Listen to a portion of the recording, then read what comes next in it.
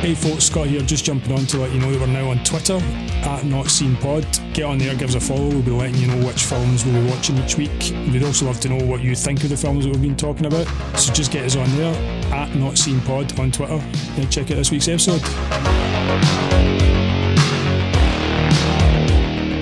Hello, welcome to the Shit You May Not Have Seen podcast, where we talk about films you may not have seen. I'm Scott. I'm Joe. How you doing, Joe? I'm not bad, mate. Good.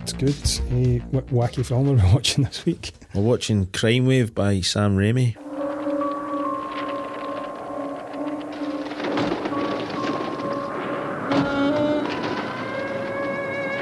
Detroit.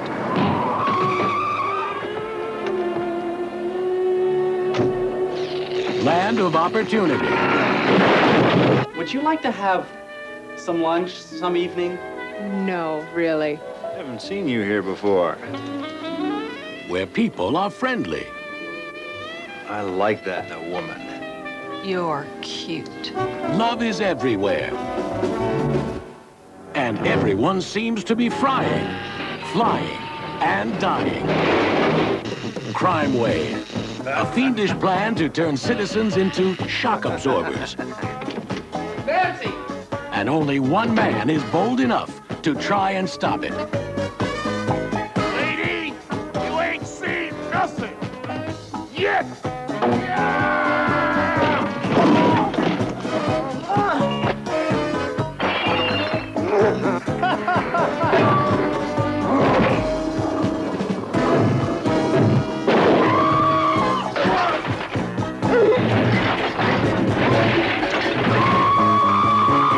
Can Vic save Nancy? Or anyone? You're under citizen's arrest, fella!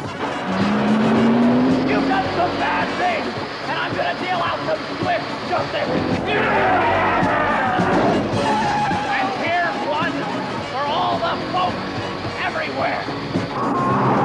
Well, it looks like the end of the road for you, Vic. Crimewave, the comedy that gets down to nuts. Mrs. Tran, you better get back in your apartment. There are a couple of maniacs running around the building. And bolts.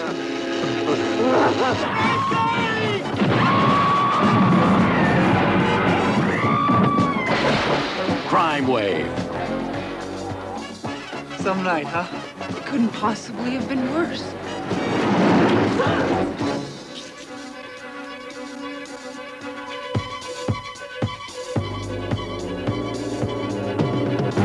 Directed by Sam Raimi, written by the Coen brothers, which I didn't realise. We'll get to that later. So interesting film. I'm hitting sarcasm in your voice there. So his second film after The Evil Dead. That's So right. he made The Evil Dead in 1981, and then he made this in 1985, and I think this was his first kind of dealings with like the studio system. It was, aye. And the things that arose from that. Interesting fact, it was actually directed in 1983. Right, okay, a few years before. Aye, and it kind of gets shelved for Yeah, about a year and a half. Aye, Mm. came out in 85. Yep. I can understand why it was shelved. Aye, all the controversy and stuff that happened. So the wee bit of blurb: a pair of whacked out cartoon-like exterminator / hitmen kill the owner of a burglar alarm company and stalk the partner who hired them, his wife, and a nerd framed for the murder, who tells the story in flashback from the electric chair. That is the film. Yes, it is. Aye, it's an odd tone of a film. Yep, Because when you watch it, you're like, that's a Sam Raimi film. Yes. Just because it's got his fingerprints all over it, just his style of the way he shoots stuff. Yep. That kind of cartoon slapstick thing that he does. The funky camera moves, like all of that Sam Raimi stuff is in there. Aye. And to a certain extent, I was watching it, I was like, the Coens wrote this. The same guys that wrote Fargo. Yep. No Country for Old Men. But as I was watching it, I was like, aye, they did write it, because it's got the tropes that they have in their wacky characters. Especially Raising Arizona. I was just going to say that kind of wacky Aye. characters in sort of dangerous situations. Yes. With like a kind of criminal background story to it. Like that's very much what they do. Aye, totally. And it's present here, although the collaboration with Sam Raimi, I think something skewed it slightly, because when they get to Raising Arizona, I think Raising Arizona has more style to it. Aye, I mean, it's their style then. Aye, because they directed because Raising Arizona. They only wrote the script for this. Although they did collaborate with Sam Raimi again after that, the Hudsucker Proxy. All right. Like he was involved with the writing of that, Sam Raimi. I didn't know although that. that was their film. But so they obviously they must have got on when they did Crimewave. Aye, I think I think Sam Raimi was friends with one of the brothers. I watched a wee documentary for the prep of this about Crimewave and stuff like that, and they were talking about that. Aye, it was just one of those things. Like I think in his own admission, Sam Raimi, wasn't really sure about his own ability to write scripts. Obviously at this point he'd only really did the first Evil Dead film. A bunch of short films in the Evil Dead, and that was it. But I think he was savvy enough that I think one of the Coen brothers had gave him Blood Simple, the script for that, and then he read that and he said, right, these guys are actually I think really he wasn't good. sure about Crimewave. That's right, yeah. As well, and then he read Blood Simple and he was like, I'll work with these guys, because originally this Crimewave was supposed to be called the XYZ Murders. Had other names as well. It was supposed to be called other things. I can't remember. I can't remember I looked at them, but I can't remember. Aye, it did have another name, but I know the script initially was called the XYZ Murders. And it was I think it was the production company that decided to change the name of it for, I don't know why. It doesn't really make sense. The name it got. To be fair, Crimewave's alright, It's a fine name, but it doesn't make sense for the story. No, because it's not really a crime wave. No, it's not really a crime wave. Fuck knows. I have no idea why they changed it from the XYZ Murders. But even the XYZ Murders doesn't make sense. I suppose it makes more sense because there's people being murdered in it in weird ways. It's weird. Directed by Sam Raimi. If you don't know what he's done, The Evil Dead. Have a word with yourself. From the 2002 Spider-Man, the one with Tobey Maguire, is probably the film he's most known for. Which is say like in mainstream. In mainstream, because not everybody's going to know what The Evil Dead is, but everybody knows what Spider-Man is. Yep. And if you say Tobey Maguire, they're like, oh, that one. Yep. And most recently, Doctor Strange in the Multiverse of Madness. Which is a migraine of a film. I don't know, it's alright, it's fine. I mean, it is what it is. Again, like anytime he directs anything, it's like, it's a Sam Raimi film. He's got his own style. He's definitely got his style, and it showed up in that as well. And things like The Dark Man, and even that Western he did, the Quick and the Dead. I've not seen that. It's alright, man. It's alright, but it's a strange one for him to be doing. I like the fact that he does that though. He doesn't just stick to the horror. He kind of, because he came away from horror for quite a long time, and then he did Drag Me to Hell. Which I thought was really good. Drag Me to Hell was brilliant. I watched that not that long ago, actually. It's brilliant, good film. Really creepy. And funny as well. That's something I was going to bring up in this, was his style and what it suits. And it definitely suits horror, and it definitely suits comic book movies. It's that over the top kind of. Yep, totally. It's a comic book style, like you were saying earlier, being kind of slapstick as well. He loves his slapstick comedy, and that plays in. I think that plays into those genres. I mean, Darkman was perfect example. I really liked Darkman as well. I thought that's a kind of cross. That's a kind of horror superhero movie. Horror superhero, I don't think a bit of both. I'm not sure if that was was that a comic? As a comic, right, comic book. Right. I don't think he wrote that though. I think it was somebody else that wrote the screenplay for that. But like you were saying, it's those type of things he's good at merging. Just his both style together. suits that. It does. Starring Reed Birney, who plays Vic Ajax. He's the guy in the electric chair. The main kind of character. Main wee guy that's besotted, with Cherie J. Wilson, who plays Nancy. Yep. Reed Birney has been in House of Cards and Succession recently, right. So he's still doing stuff, and he's kind of doing well. Had a bit more of a role in House of Cards. I think he's only in one episode of Succession. Right. The love interest, Nancy, Cherie J. Wilson, she's a lot of American TV, but her main thing was Walker, Texas Ranger. Right, okay. She was like a mainstay in that. I think she was in all the episodes or something. Really? When I looked at it, it was like 190 odd episodes. For fuck's sake. And then we've got Brian James, who plays one of the Hitmen Exterminator guys. I didn't realise when I was watching this, but he is Leon from Blade Runner. Yep. It's just when I looked up, I was like, of course it's him, because he looks quite different in this. He's got Tash and all that, and he's a bit slimmer and stuff. Because he's a bit more beefed up in Blade Runner. So I mean, he's been in loads of stuff, like 48 Hours, The Fifth Element. He was also in Tango and Cash. Tango and Cash as well. Which is a classic. Totally. I think we spoke about that one before. It's fucking excellent. And then his partner is Paul L. Smith, who plays Farron Crush. Cool name. He was in Dune. He plays he's one of the Harkonnen. The Harkonnen guys. Yep. He's the kind of bruiser guy that Batista plays in the new version. He always plays a kind of heavy. He's in Midnight Express as well. Midnight Express, and he's in Popeye. He Robin plays Williams Bluto. film, he's Bluto. Aye. Louise Lasser, who plays Helen Trend, she's the wife of one of the other burglar alarm guy. Aye, that's right. Aye, she's actually a really well-known actress. She was the biggest name in this film. Aye, totally at the time, and Yep. she acted up apparently as if she was the biggest name in the film. She acted. She was apparently a pain in the arse. Aye. I didn't really recognise her from anything. When I was looking at her credits, she was in Mystery Men. You know, It's one with Ben Stiller. Aye, that kind of meta superhero film before there was meta That was superhero actually films. alright. It's quite good. Aye, I enjoyed it's it. not bad, aye. Staffed. No, she was also in Requiem for a Dream, the Aronofsky film. The Really grim movie about grim as fuck one. smackheads. Aye. Yeah. So there's them, and there's the guy that plays her husband, who's Edward R. Pressman. So he's the other. He was actually a producer in this as well. Right. Okay. Aye. Aye, I found that out today actually. I don't know who plays his partner. Is that Hamid Dana? He's only in it for about He's fucking not in 2 it for seconds long. right at the very beginning. Aye. Oh no, that's in there. Willie. No, that isn't it. That's somebody else. Anyway, never mind. Aye, so the setup is that this guy Trend is setting up. No, the other guy is doing a deal with Bruce Campbell's character, and of course Bruce Campbell's in it. Aye, of course I was going to say that. You forgot about Bruce Campbell. Aye. Because he's no like the main star of the film. He's like a side role. Yes, aye. But he's a quite important side role. Oh, so, fuck, aye. so he's buying the burglar alarm shop off of the guy's partner.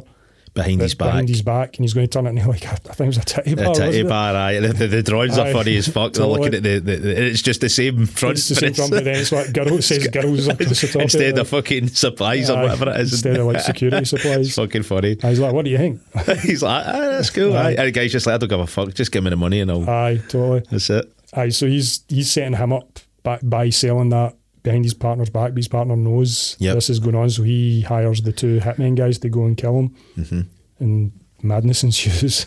He sure does. Right, I recommended this film, right, because I seen this film. I've seen this probably in the 80s with my dad. You know, I think that's a kind of common thing with a lot of these older films. My dad was quite an avid movie watcher. I was going to put my cards on the table right away. I fucking love this film, man. Are we doing that? Are we putting our cards on the table? Well, I already know what you're going to say anyway. I can just tell with your fucking tone. But I mean, sort that tone out. Aye, I mean, this movie for me is it's just fucking stupid, but it's that kind of innocent stupid that I can, you know, like, you know, it's not like that crude. A lot of the humour now in films is really crude, and they use crude shit to try and make things funny. Like, say, the older movies like this, Naked Gun, Top Secret, all those type of movies, they're a lot simpler. Do you know what I mean? This isn't as clever as those films. It's different. It has elements of that parody thing in there, but it's. I don't. It doesn't really pull that off, I don't think. Right, okay. It's definitely. I mean, there's no secret that Sam Raimi's a massive fan of the Three Stooges, like massive, as evidenced in like probably more so the Evil Dead 2. With the smashing There's the plates. so much slapstick in that. Yep. And then I get going on to Army of Darkness, like even more so. Aye. So it's just really. I think with this movie, it's maybe just whatever your sense of humour is, kind of thing. I tend to like this kind of stupid, kind of daft humour. So for me, you know, there's a lot of stuff in this that even when I was watching it back, it actually made me properly laugh out loud. Do you know what I mean? And probably even bits that probably most folk wouldn't even find funny. Do you know what I mean? Because the gist of the story you were saying there, you've got the main character, and he's like this kind of. He works for the security firm that obviously the character that's going to sell the place to Bruce Campbell. He's friends with the partner that's basically hired the 2 hitmen, and he's one of the guys that works there that does all his security stuff and all that. So he's this really kind of innocent type of guy. He's naive almost. Very naive. Innocent, not really world wise. Aye. And you know, he's kind of looking for a girl and all that. And I just think there's a lot of really fucking funny, offbeat, the way people act in it as well. You know, there's the kind of, you know, the guy that owns the company that basically hires the 2 hitmen again. The way he delivers lines in this film is fucking, to me, is fucking really funny. I don't. He's just got a really weird way of delivering the lines. Everybody in this film is over the top. Oh, like everybody deliberately. It's almost like a cartoon. It is. You know, like just and the humour in it and the way everybody acts in it. Yep. It's like a live action cartoon. It's like Acme, if it was like an Acme cartoon. It's like watching Bugs Bunny or something like that. With real people. Yeah. And that's apparently, you know, that's been said about it. Do you know what I mean? So for me, you're watching this, I know you've not told me what you're thinking about, but obviously you can't have. But I get if you watch this now, I think it's a bit of watching it when I was younger, stuff like that. And obviously it's just a humour thing, you know. I've got a really fucking strange sense of humour. Right. So have you. I mean, we all have. Do you know what I mean? But for me, a lot of this lands. I mean, like I think fucking Bruce Campbell is brilliant in this, man. Bruce Campbell's good in everything, though. Like he's. I mean, you can't just say, he's brilliant in everything." No, but he is. Like he's good. He is great in this. He's fucking like, funny in this. For me, he's probably the best thing in the whole film. Oh, he's definitely up there. The one thing about Bruce Campbell, when you watch him and stuff, he loves to ham it up. Oh, fuck, he absolutely loves to do that. He's the king, and he gets to do it like big style in this film. I mean, he plays the kind of like his character's name is Ronaldo, and he gets referred to as the heel. The heel, and there's so many. He's like a sleazy womanizer, businessman type guy, dodgy guy, and he's obviously seen what becomes the love interest of Vic's character. But he's a total dick to her, and he tried to split the bill with her in the restaurant. That's so fucking funny, man. And she's having none of it, and she slaps him, and then that's when Vic he sees her and he comes over and he's like, you know, he's trying to play the nice guy and all that, but at the same time Bruce is immediately straight over at the bar and he's trying to chat up another girl, man. You know what I like about you, but I've never seen you here before, and I like that in a woman. And see the gun bits, the pew pew, I thought it was fucking hilarious, man. The gun noises and shit. Again, if you go into this with the right frame of mind, I think you might have a different vibe. I probably came into more of a curiosity for me because it was an early film from Sam Raimi that he did straight after The Evil Dead. Yep. And I'd never heard of it. Like you said, Sam Raimi's second film, like The Evil Dead 2, and you're like, no. This weird comedy that he did. I knew this film would be, you know, it would be an interesting one to talk about because it's so drastically different from The Evil Dead. Do you know what I mean? It's basically a film noir.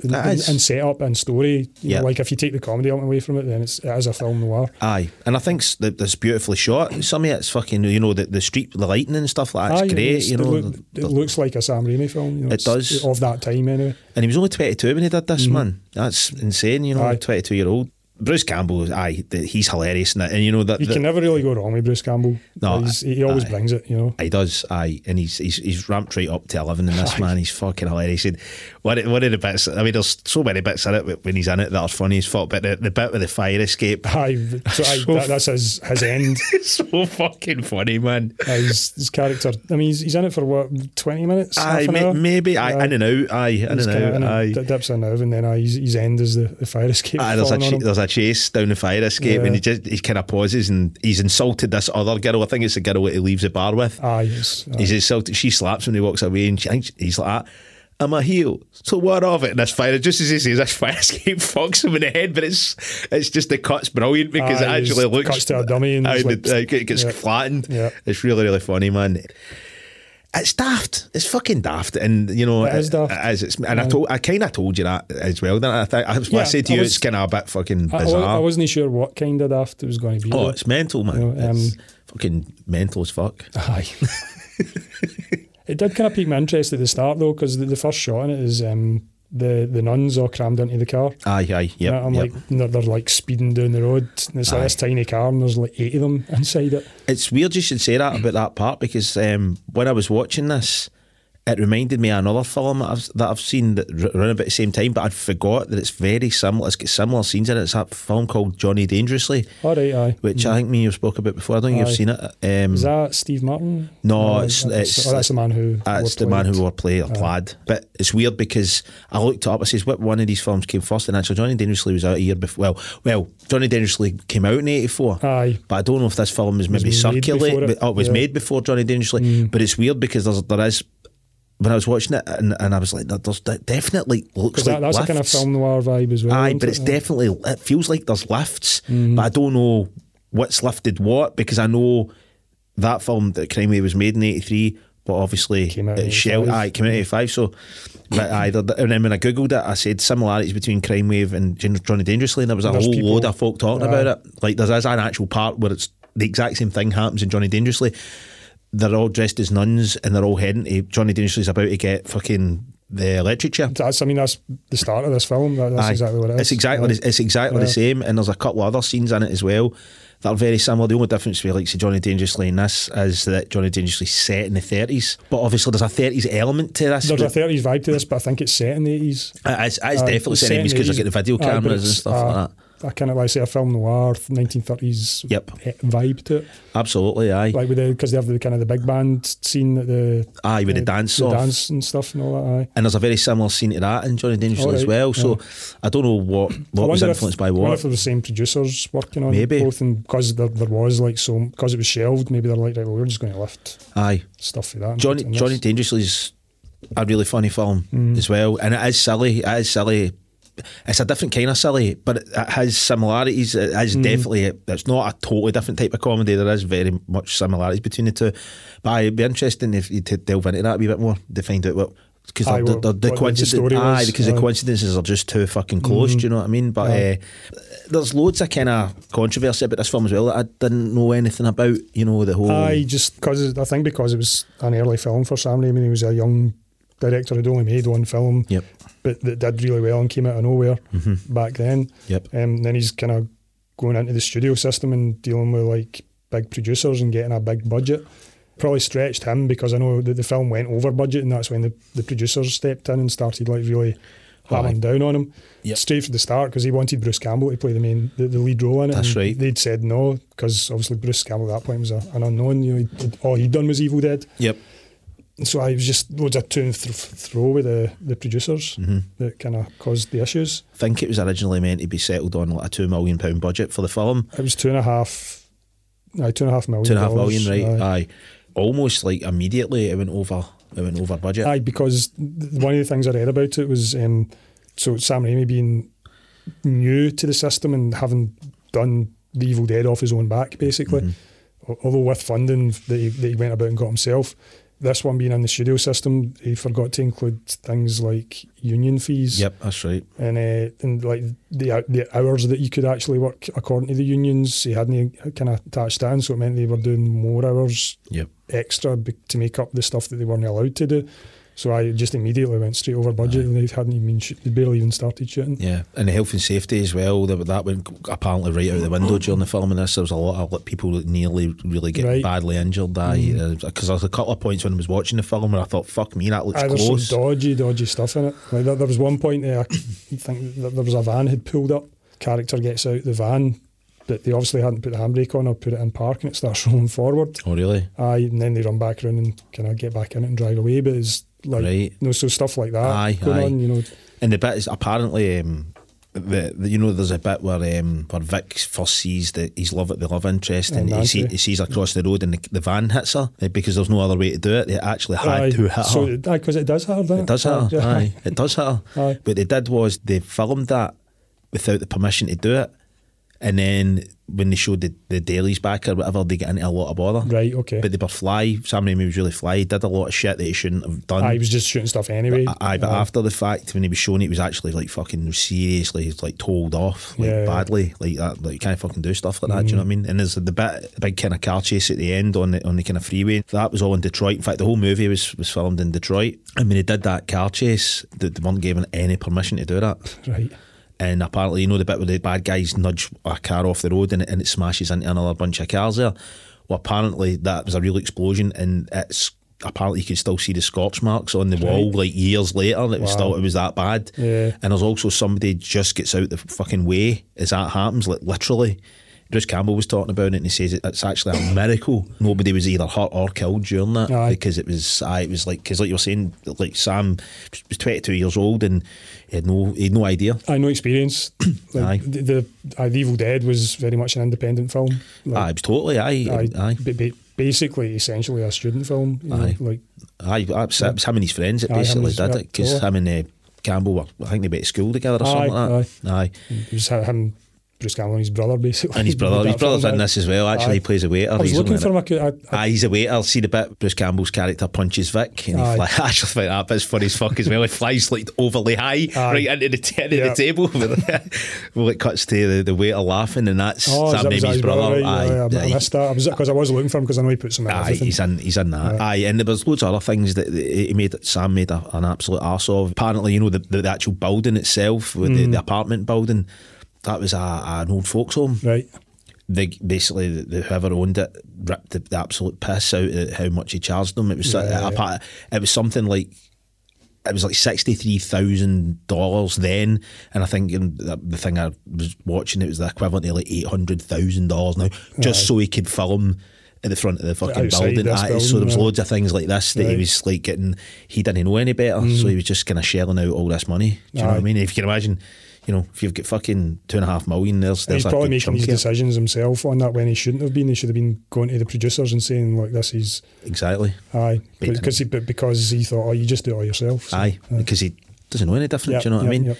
But so I mean, it was plagued with loads of stuff like that. Do you know what I mean? And I didn't know any of this actually. Louise Lasser, who plays Helen Trend, like she was apparently a nightmare to work with. Aye, but she sacked her makeup artist and did it herself, and she was coming on, and people are like.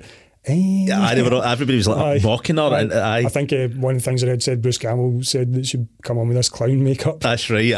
Aye. So funny, man. And there was times where she wouldn't come out her trailer and stuff as well. Like she thought she was too good. She was due on, and she's just like, "No, I'm not coming out." Fuck's sake! And everybody's like, "For fuck's sake!" Aye, that's a bit much, man. Because you hear stories like that all the time. But, aye. I mean, it's to then get like a first-hand account of it, like being a thing that's actually happening. I say first-hand, it's not like I know Bruce Campbell, but but having somebody retell stories like that. I mean, Hollywood's full of it, innit? I mean, look when Bale get caught fucking berating that guy, one of the guys that worked by his eyeline or some shit, that pissy Terminator film that he did and stuff like that. So goes hand in hand with the artiste. That's it. And their temperament. Can't upset them. No, you cannot, man. But I mean, it's a silly fucking movie. Do you know what I mean? But I think it's got, for most of the things it tries to attempt to do, I think it pulls it off well. Do you know what I mean? Like the humour in it, like cause it's meant to be fucking stupid. Do you know what I mean? It's definitely. I mean, if you try to pass it off as anything other than a comedy, you'd be onto nothing. Aye, you know? I mean, and there's some stuff in it that's questionable now. But there's one bit in particular I'm thinking but you know what? But I still fucking laughed out loud.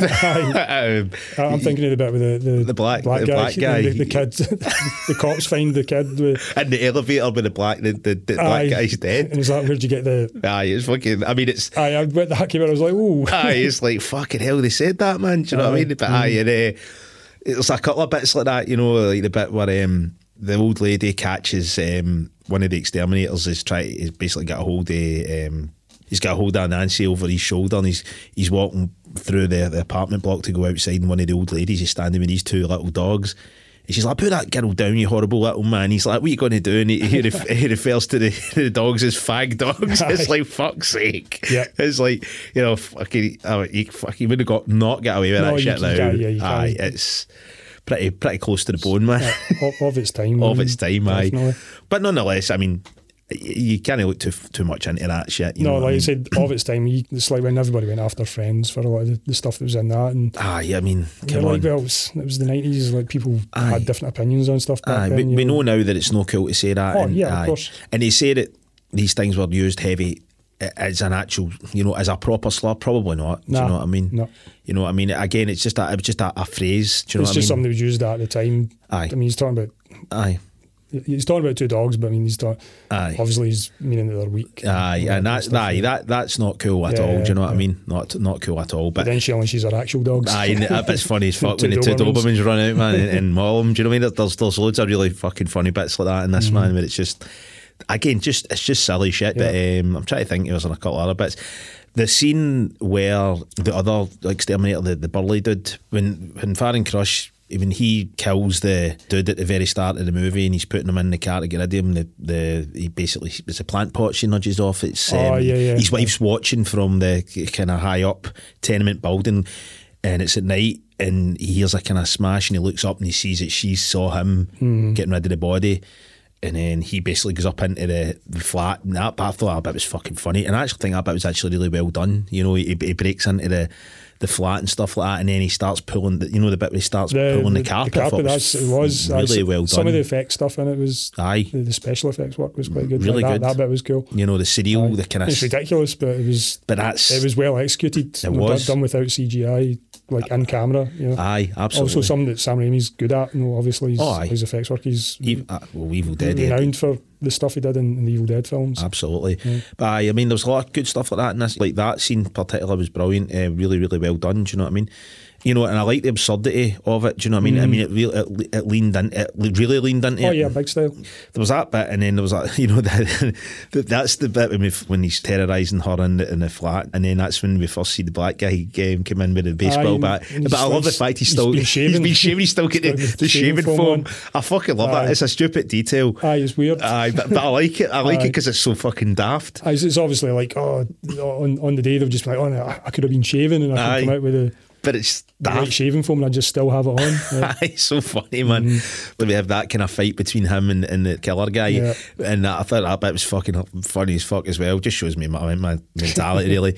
But he turns the lights off, and he's obviously in the neighbour with the baseball bats, kind of in the dark, and he's kind of looking for him, and then he out of the darkness. That's pure Sam Raimi as well. We start seeing that things getting thrown at the neighbour. And it's like lamps and shit like that, and then he doesn't know where he is in the room, and he kind of see a window silhouetted in the dark, and the bad guy's fucking put like a clothes, like one of those old things for hanging your jacket on. And the neighbour thinks it's him, and he runs towards him, and he just straight out through the fucking window, man. Fucking stupid as fuck. Lands. And then realises I thought he was dead. I know, like, so did that, but then his eyes open, and he opens his eyes, and he starts laughing because he's like, I'm alive, and then he just fucking ran over. But it's when he's stuck to the windscreen and he's smiling. But his face stays like that for the rest of the film. Like, well, the rest of the time he's in the film. And he's still got his shaving foams completely. But it's not even. Because when the cops find him, they're like, who'd kill him then? With jelly up shaving foam. He's like, what kind of psycho would jelly up a man's face after he kills him? Shit like that, man. Do you know what I mean? I found that fucking really funny. Let's put it this way, man. I laughed more at this than I have in any modern comedy that I've seen in probably the past like 5 or 6 years, man. Okay. But again, maybe I'm just fucking simple. I don't know. I mean, honestly, I didn't laugh that much. Oh, really? No, I had a couple of wee bits where I sort of went, all right, okay. Give it a wee whammy. Yeah, fucking what? It was, I don't know, I think if I'd seen it 30 years ago, I might have been a different story, but like watching it now with my adult 40-something head on, you know. I need to stop recommending films that I saw when I was fucking like 7, man. You know what I mean? Maybe that's what it is, man. See, you're a fly bastard. You keep fucking recommending stuff you saw as an adult, so that makes me look like a total dick. Joe's pure childish. Childish prick, man. Imagine fucking what? Imagine that. And the Changeling's not scary at all. Like I said, it's clearly supposed to be a comedy. But I think the weird thing in it for me is the Sam Raimi element of it. Yep. His style works. It works in horror and it works in comic book films. I don't think it works in a comedy film noir.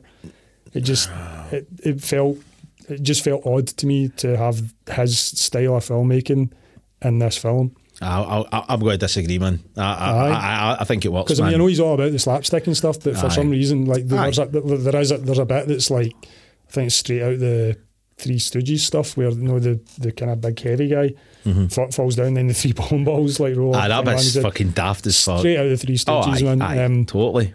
I don't know. It didn't really land with me, man. I liked the chase sequence, the car chase sequence. That was quite well done because it was a mix of like real and kind of looked like heavier projection stuff. And another interesting fact is the proper real footage of those guys were really falling about the top of those cars, man. Yeah, you can tell like when you're watching it. Like, it's the real deal. It's the real thing. Interestingly, when they were shooting that, it was like the middle of winter. It was maybe freezing cold. The river froze over where they were shooting that stuff, and they had to go down and break up with ice because it was supposed to be a moving river. So the crew were in sub-zero temperatures breaking ice off this river. I didn't know. I knew that it froze, but I didn't know that they built it. That was a kind of cool wee sequence as well, where the car's kind of hanging off the end of the bridge, and they have a kind of fight. Nancy's sort of in it, almost getting tipped over, and he's putting stuff in the boot to try and counterweight it. And, the heavy guy's taking stuff off ripping stuff off the car, and throwing it at him, throwing it at Vic guy. Yeah. But that fight, the fight that they basically both have at the top of when they're on top of the car and the car's kind of seesawing. Another interesting kind of thing that I seen there was like the bad characters get the bumper off the car, and Vic's got like a bit of the bridge. It's a bit of the bridge, the barrier of the bridge. So they're basically having a kind of mock sword fight with these two different objects, but Sam Raimi wanted every time that the objects hit there to be sparks. Right. So both of those things were attached to batteries. Oh, so they were electrified? They were electrified, and apparently people were getting badly shocked. Every time they connected, they were getting really badly shocked. It was nothing through them. Yep, they were getting really, really badly fucked up. Health and safety was it, though? It was completely out the fucking window, man. this movie is what it is, man. You know what I mean? Aye, I think it's very much a curiosity. Like, aye. I don't think it's a good film. No, I mean, on the terms of what's a good film. No, it's not a good film. Do you know what I mean? It's not a good film. But for me, I think it's just got a wee bit of a kind of. It's maybe a wee bit of a sentimental thing, just because I seen it when I was really, really young, and there was always scenes in it that just kind of cracked me up, you know what I mean? And to be honest, still fucking cracked me up when I was watching it. It's like the fucking, just the hamminess of fucking Bruce Campbell, all those bits. Like I said, he is good at it, but he's doing that Bruce Campbell thing. Aye, but he's fucking, good at. Nobody does Bruce Campbell better than Bruce Campbell, absolutely. man. Aye. Is it a great film? No, absolutely not, no. But do I enjoy it? Aye. It's interesting to see a film like that at the beginning of a guy who's become like so respected, I guess. He was right. Totally. So The Evil Dead came out and that was a sort of underground hit. And then he did Evil Dead 2 and that was the one that propelled him into this guy's good. So it was interesting to see a film from that early in his career, like before he'd had like the proper success that he's kind of gone on to get, and also for it to be an early one for the Coens. Aye. Who obviously are very well respected, like writers and directors these days. Aye. So it's absolutely. Aye, because it was definitely worth the watch. I'm not saying like a. No, I know. It's no one who sounds like, I wish I'd never seen that. Like I sat and I watched it and I enjoyed it to a point. It's good to see the journey in it. Aye, absolutely, yeah. Of where people start. It's the same. I guess it's the same as music as well. I've always been somebody that when I get into a band, I always go right to the beginning. I always do that. I don't just start listening to it from the point I hear initially hear a band. I like to go back and see the journey kind of thing. And like you said, I think it's kind of, in a way, I think this film's impressive because he had his style nailed right off the bat. You do see that in Evil Dead. Aye, but more so in the second one. Not so much in the first one. The first one's more of a straight horror. Aye. There's a wee bit of kind of humour in it, but it's not to the extent that you get in the Evil Dead 2. You could even say that this film was the first time you really saw tropes that he was going to use in more successful films. Do you know what I mean? Like Evil Dead 2. Even as late as Spider-Man, like there's kind of same stuff, comedy moments in that are carried over. There's actually there's a joke that he lifts from this film, and it comes up in the Spider-Man film. That really? It's a line of dialogue. I can't remember. It's something about one of the characters says, how about lunch tonight? Right. Like lunch is during the day. Lunch tonight. Aye. So he lifted that and he used it again in Spider-Man. It's funny you should say that because he did something very similar. There was supposed to be a scene in Crimewave where they ended up in the subway, and there was supposed to be a fight in the subway car. I don't know how that would have, seen the film, and I'm trying to imagine where that would have come into the movie. Maybe it was supposed to be instead of the car chase. Aye, it was cut basically because they couldn't afford the budget to do it. But the guy who plays Vic, the character whose name escapes me, Reed Birney, I watched an interview with him, and Reed Birney was saying that it was when I think it was the second Spider-Man 2, the one with the train, you're talking about, and he said when he seen that scene, he said it was almost exactly the exact same scene that was supposed to be in Crimewave, but it was Spider-Man instead of the two. So basically what he was saying was it was like nothing's wasted with Sam Raimi. If he thinks it's a good idea and he doesn't use it in something else, he'll use it. He'll still use the idea. Interesting. I think a lot of directors like that, because I told you that story about James Cameron. Yep. Had the idea for Avatar like way years and years and years before the Avatar film came out. Right. He was showing sketches and stuff to Michael Biehn while they were making Aliens. Oh really? Of like the stuff that like the ideas he had for Avatar, and he was like, right, I want to make this, but the technology doesn't exist yet, so I need to wait for it to catch up so I can make this. And then 30 years later, he goes and makes Avatar. I've never wanted technology to not progress. Regardless of what you think of the film, it was a technological achievement, even if you don't like the story. And at the time, absolutely. Even the new one, like it looks ridiculous. Like it's unbelievable the way it looks. But it's just dog shit. The story's not there. But anyway, that's that. Directors having ideas and then maybe carrying them over. Like the famous one is Spielberg when he did 1945. All right. He did 1945 and he put a joke in 1945 with a thing that looked like a torture weapon, but then the actor folds up and it becomes a coat hanger. Which happens in Raiders of the Lost Ark. It didn't land in 1945, but when he... It's the Nazi, when he pulls it out and he hangs his coat. You think it's going to be like a torture device? He folds up and it works in there. But apparently he put it in 1945 and it didn't land, so they cut it out. I mean, a good idea is a good idea. we've kind of spoke it. You've kind of put your cards on the table, and I totally understand exactly where you're coming from with it. Suppose we get to the rating then. Aye, I mean, I'm going to be really harsh and give it a 1. Like, I didn't enjoy it. It was interesting. It was an interesting film from what I said, like about going back and seeing an early film from a director who's gone on to bigger things. Right. But I did not enjoy it. Like a 1? Aye, a 1, man. It one? was I just felt it was bad. It was just a bad film. All right. Yeah. Fucking hell, man. I didn't see that coming. I didn't see a 1, man. Thought maybe a 2.5 or something, or a 2, but a 1. Fucking hell. Sorry to dash your childhood It's all right. movie. It's all right. It's a comedy, and I just didn't laugh. Like, there was a couple of bits I kind of got a wee snigger out of me, but right, all right. I don't know. You can't change your opinion, man. Maybe I'll watch it again in a couple of years, and I'll be in the right frame of mind for it, and I'll gut myself laughing at it. Who knows? Aye. How am I going to give this fucking thing? I mean, realistically, it's probably about a 2.5. Do you know what I mean? Realistically, but I enjoy it. Nostalgia I enjoy it. I'm not trying to enjoy it. I enjoy it. It just makes me laugh. Right, so I'm going to give it a 3, but it probably should be like a 2.5. Do you know what I mean? I guess some of the troubles with the production, like the problems with producers, the fact they shelved it, they took the original editors off it as well. That's right. And they put their own editors on it. Be interesting, maybe Sam Raimi's would have been different. Maybe because not that it felt disjointed, it didn't, like there was a through story. Although I hated the start where it went into flashback, came out of flashback, and I did it like 3 times. I just wanted to get into the flashback and stick there. And that was actually another interesting fact you bring up here. All the flashback part. All the parts where he's going to get the electric chair. Yeah, all those parts were filmed a year later. Right, okay. Because they weren't originally in Aye. it. It was actually the production company said you need to go back and put these parts in it to try and make it to bookend it. So it was just going to go straight into the actual story. I wonder where it was going, because none of the nun stuff would have been in there then. No, and then none of that. The bit at the end where she reveals that she's been a nun because she thought he was dead. Well, originally, apparently the ending that they did have was when the bit when they have the fight in the bridge, and obviously the two of them get back onto the bridge. It ended there. Right, okay, that was just the end. There's a happy, although it is a happy ending in this version as well. He got the girl. He got the girl, why? But that was the actual ending. Interesting. It ended I wonder on why the they bridge. felt they needed the bookends in. I don't know. Electric chair. The electric chair shit actually. You could take it out, and it would still make sense. You know what I mean? It would have still made sense. Aye. If anything would have maybe I made it a bit. Do you know something? It's fucking. I wonder if it's taking Johnny Dangerously as a blueprint or the producers have, because. That makes sense. They've been sitting on it for that long, and then they're like, they've then Johnny Dangerously's came out and they've went, right, that works for that movie.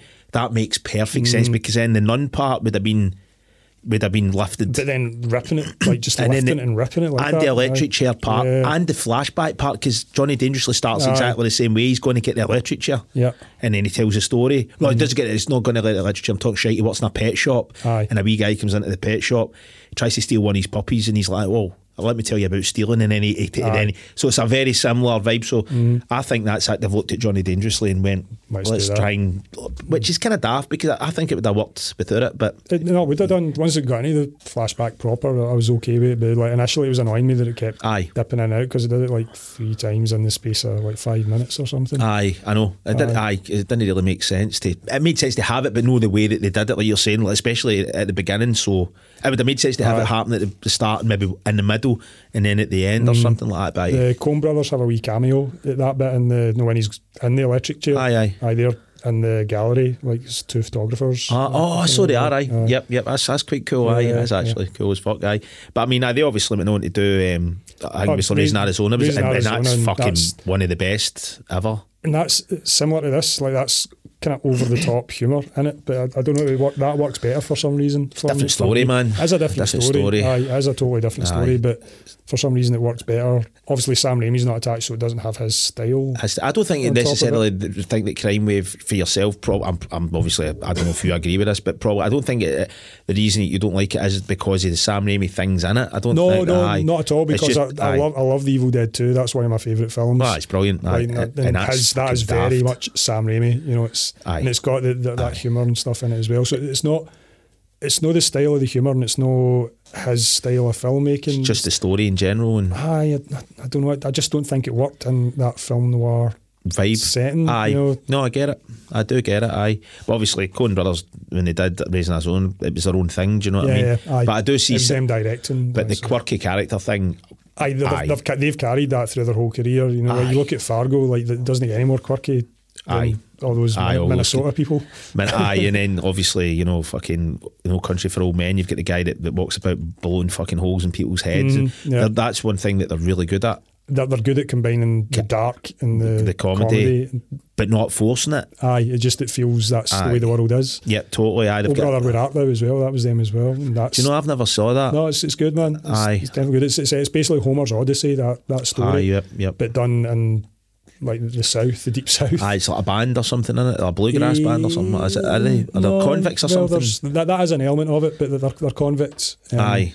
It's good, man. It's worth checking. I mean, to be fair, I'm trying to think of Coen Brothers film that they've did that I didn't like. I think I like most of them, man. You know, there's always something good. Because I remember first time I saw No Country for Old Men, and I was a wee bit kind of like underwhelmed when I first saw it. But I find that with their films, right, you need to watch them a couple of times to really get them. Do you know? But I like that. You know, actually, that was a Cormac McCarthy novel as well. So the guy that did The Road. All right, okay. So that was based on one of his books, because it's very dark. Oh, it's grim as fuck. That whole bit, that whole scene where the whole scene, you know, where Josh Brolin's at night, you know, the end scene when he's out and he's that guy, the guy with the canister. Yeah, that whole scene's fucking brilliant. Do you know what I mean? It goes on for fucking ages as well, and it's all. They've just got a really unique spin on comedy, because even Raising Arizona's got a kind of dark vibe to it. It's pretty dark, yeah. Stealing babies. Stealing babies and shit, but they've managed to make it funny. Do you know what I mean? The big mad biker guy. He's brilliant in it. The bit where he shoots a lizard off the fucking. I mean, shit like that. I mean, you can see that in Crimewave. Do you know what I mean? No, yeah, it's all there. I think it's probably, I don't know, maybe it's the button of those two styles of humour that I'm maybe not jiving with. I think the edit's probably got a lot to do with this as well. I think Sam Raimi, because Sam Raimi doesn't like this. Well, in the way it sits. Some of the stuff I read, like when they took the editors off, like he wasn't happy about that at all. No, like it was his editors. Yep. And obviously the producers turned around and said, "Look, we're not liking this edit, so get those guys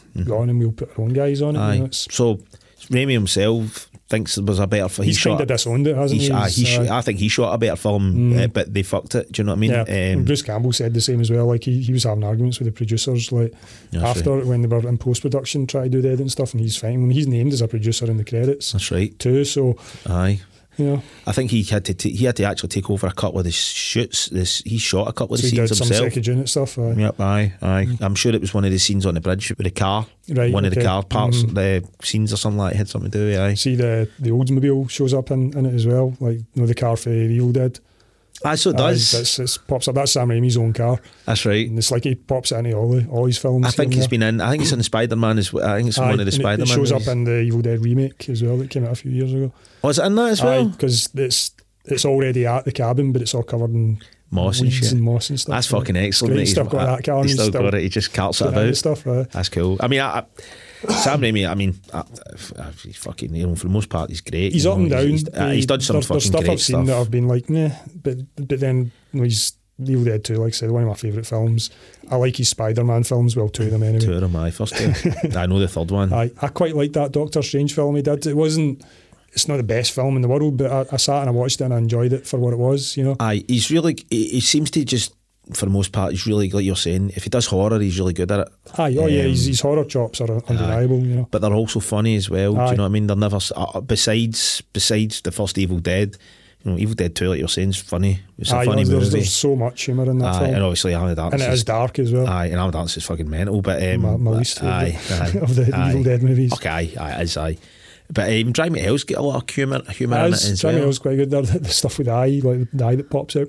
Aye, it's got, and the old hags, even if she's a cop, she's always managing to get rip her hair out and stuff like that. I love that, aye. But aye, one thing about Raimi, man, you know, he's very, you know a Raimi film, you see it. Aye, yep, that's it. He's got his style, and that's across all his films. And that's fucking admirable, you know, because to have that, I mean, I think that's definitely mainstream movie. Obviously, Sam Raimi didn't come from mainstream, you know, he came from independent. Very much an independent filmmaker, like went and found all the funding for Evil Dead himself with Bruce Campbell. That's right, aye. Put it all together. But those type of guys, like say him, Kubrick, I'm most comparing fucking Remy to Kubrick. No, in the but sense, like kind of visionary directors, Coen brothers, you can watch the film for fucking 2 minutes, and And and I think that's getting lost. It's maybe not getting lost in independent movies, but it's definitely fucking getting lost in the mainstream directors. And like your Marvel machine and your Star Wars and all that's getting lost there. Although that Doctor Strange film was a Marvel film and that was Sam Raimi, and you could still tell it was a Sam Raimi film. But I'm talking about new guys though, there's not too many new, in the sense that like the old guys are still, if they do movies you can still see their blueprint all over it, but as far as new directors like in the mainstream, I mean one of the last guys, David Toyes, Fincher's got his style, but he's been fucking on the go since the 90s. Go back to Alien 3, that was 92, around about 91, 92, something like that. Aye. So he's by no means new. So he is the old guard. Aye. And I suppose like people would say, Jordan Peele, but I don't fucking rate him, man. He's he's hitting. He's very. I mean, I'll give him something. He definitely has his own style. So for that, I've got. Was brilliant. Get Out's brilliant. Us, not so much. Us was not very. Nope was shite. Yeah. Nope was not very good, man. He's got his own style though. You can kind of tell. Yeah. So respect for that. But there's not too many. There'll probably be people listening to this going, "What's this guy talking about?" There's this guy. Yeah. Obviously, you get Lars von Trier and people like that. But again, he's an older director. He's an older director. I'm trying to think of kind of anybody directors newer that I've seen that do have a style. There's I mentioned him last week, Wes Anderson. So he's got his style, but again, he's been kicking about for like 20 years. The Royal Tenenbaums, Grand Budapest Hotel. Oh, that's meant to be Fantastic great. Mr. Fox. Fantastic Mr. Fox is excellent. So Grand Budapest Hotel is pretty good. He's very much got a style, and when you see it, that's one of his films. But there are those guys out there, but again, he's been kicking about for a while. I don't see it in a lot of films now. I think it's the influence of all these older guys. The things that they were influenced by were earlier cinema, and I think the guys now are influenced by like guys that they're not going back to. Well, they probably are going back to like those old classic directors, but probably less so than like if you think about Spielberg's and all that. The ages of the people that are making films now are the age of us. So it's what we grew up on. You would think they'd be fucking better then. Yeah. Because you're saying you're better than. Well, obviously. You know what I mean, though? You'd think they'd be looking at things like, fucking Sam Raimi, Kubrick, people like that, what I mean, and going like, but I think they are. I guess if you're looking at independent stuff, you're probably more likely to find something with unique. Their own print on it. When it gets into, there's been famous situations where, like, famously Gareth Edwards on Rogue One, the Star Wars film, he basically his name's on it, but he didn't direct it because there was so much friction between him and the studio. Him wanting to do his thing and them going, no, this is a Star Wars film, you need to do this. Of course, aye. And supposedly, like, he was basically taken off the film and somebody else directed it, but it was all kind of under the rug sort of thing, even though he got the credit on it. So it would be hard for these guys. Guys are putting the money into it. They want it to be a certain way so that it's basically it's palatable for this generation to cater to this generation. Whereas I think, but also with something like that specifically, like Star Wars, like they're creating their universe, so they don't want anything that deviates. They need everything to kind of be within that universe, and anything that seems too out of that isn't going to fit. So I get that if you're talking about like a franchise like Star Wars, do you know what I mean? Totally. But I don't get it in an independent story. Yes, do you know what I mean? Whereas, but I do agree with what you're saying, and I 100% think that does happen. I think. No, it does. I mean, that was a famous situation, and obviously the famous one as well was Aliens 3. You know what I mean? I had like three directors at one point, didn't it? And they settled on Fincher. I think they get Fincher in to finish it. Disowned that film. Like he's like not. I can see he was. I think he was only brought in later on, wasn't he? They basically fucking tie it together. It was a mess of a production. He was a first time feature film director. But he'd done music videos and stuff before that. And for that to be his first feature film, and you wonder if a lot of these studio heads are bringing these guys in, thinking, "Oh, we can control them because it's their first. They're young. It's their first film."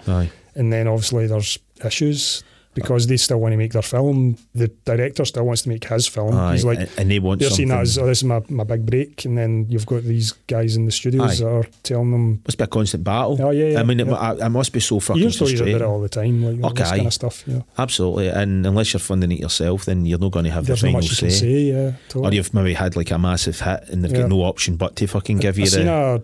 a director's roundtable once, and they were talking to a bunch of different directors. I can't remember who was on it, but one lady director on it asked if, is that, oh, do you guys have final cut in your contract? And I think most of the directors said no. And that there was one that said he did have final Holy cut in shit. his contract, but the rest of them, like, they can do a cut, but then the studio can go, nah. That's Just take it insane. away and the studio recut it and That's to fucking- how they want it. That's insane. Yeah. I mean, And to bring it back to Crimewave, that could be what happened here. You know, Sam Aye. Raimi had his film, and then They the fucked. producers were like, "Nah, that's aye. not the film we wanted, so we're going to cut it." Aye, because Themselves. to me, when I was watching it again, for me it works. Like besides the, you know, we're talking about the kind of, you know, flashback parts and stuff like that. You know, there's bit where he's in the literature and stuff like that. The film kind of falls in its arse in the kind of third act for me. It's quite, for me anyway, it's kind of makes more sense for the first like 3/4 of the film, and then the kind of last parts where when I was watching it again. So like the car chase. Aye, sequence I and mean, it stuff, looks aye. cool and all that, but I think the story, the kind of momentum seems to fall out of it and Right. start a bit more. Do you know what I mean? Whereas I think it's got a bit of momentum at the start, you know, Right, and then aye. it kind of. So I can kind of see maybe where cuts were fucked it up in a way. Do you know what I mean? Because like I do believe it, you know, on the strength of, you know, Evil Dead being as good as it was, and he had full control of that. Yeah, yeah. Do you know what I mean? I do think I trust his judgment, because I mean the next film he did was fucking great. You know what I mean? Yeah. So like you said, there's probably a better film here. They just made a fucking arse of it, because you could do that to anything. You could take, you know, fucking Aliens and chop it all wrong, and it'll be Yeah. fucking rotten. Do you know what I mean? The prime example, it's not rotten, right? By any means. The director's cut of Aliens, I much prefer the theatrical cut. Yeah, absolutely. The extra stuff in it, I think we've mentioned it before. I Aye. think the extra stuff doesn't. It's interesting to see it, but it doesn't add to the film for me. Exactly. As a fan, it's cool to have it. Aye. But if it came out in that guise, I don't think I'd feel the Yeah. same way about that film. Because it's that whole thing of the mystery of what happened at Hadley's Hope. Aye, they show you way too much. Aye, because so they show you exactly what happened. It's much better when you just cut from we've lost contact of Yep. Hadley's Hope, cut to the Marines arriving. Absolutely. It wouldn't have the momentum, and it wouldn't have the speed that it has in the theatrical version, where Yeah. it keeps you engaged pretty much from start to finish. Yeah. Because I found myself being really fucking bored when I was watching it. You know, after I'd watched it once before, Aye, you watch it once and it's like, oh, that's look cool. at this extra footage. Aye, but Yeah. then I went to watch it again about a year and a half ago, and I was really bored. Yeah. And I ended up just putting the fucking Anytime I theatrical watch cut. that film, I just put the theatrical Yep. cut on. I don't watch the same with the first one as well. The Alien, there's extra bits in that. I never watched the extended edition. I No, just me watched neither. I would say I don't. I think so But then editing's massive. Conversely to that, you've got Blade Runner, where the better film is the full kind of the final director's cut. Yeah. Aye, So even the aye. director's cut, there's like 3 or 4 cuts of that film, and there's the final cut is the official Ridley Scott approved. I don't know if I've seen that, man. You will have done. It's I must have it's done. the version that kind of is out now, but I must have done. But that was the theatrical release of that film isn't as good as the final cut of the film. Oh, aye. You know, so it's it can work other it can ways. work Yeah. both ways. But again, get back to Crimewave, there probably was a better film here, Yeah, but it's yeah. been butchered. So just a long way of saying that editing can fuck a film up. Oh yeah, totally. Or it can make it. It Yeah, can make a make or film. break a film. Aye, it just Yeah. depends on who's in charge. Aye. So that was an interesting film. It was, to watch. aye. Like, it was genuine. It was a genuine interest film. Although I didn't like it, it was an interesting watch. It's good to know that you've got a wee bit more, you know, backstory in Sam Raimi and you know that kind Aye, of shit. no, absolutely. Because I'd never even heard of the film. I didn't know it existed. Right, So Aye. there you go. interesting. Right, what we're watching next? Let's find out. And it was a comedy. That's our I think first it was comedy. a comedy. Yeah, totally. It wasn't a grim. Grim Everybody fest. dies movie. Well, they did, but in funny ways. Yeah.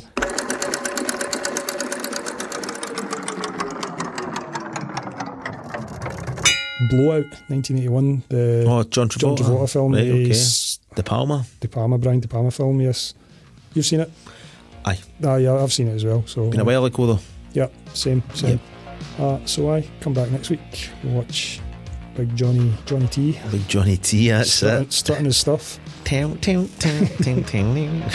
Cool. Catches. See you later.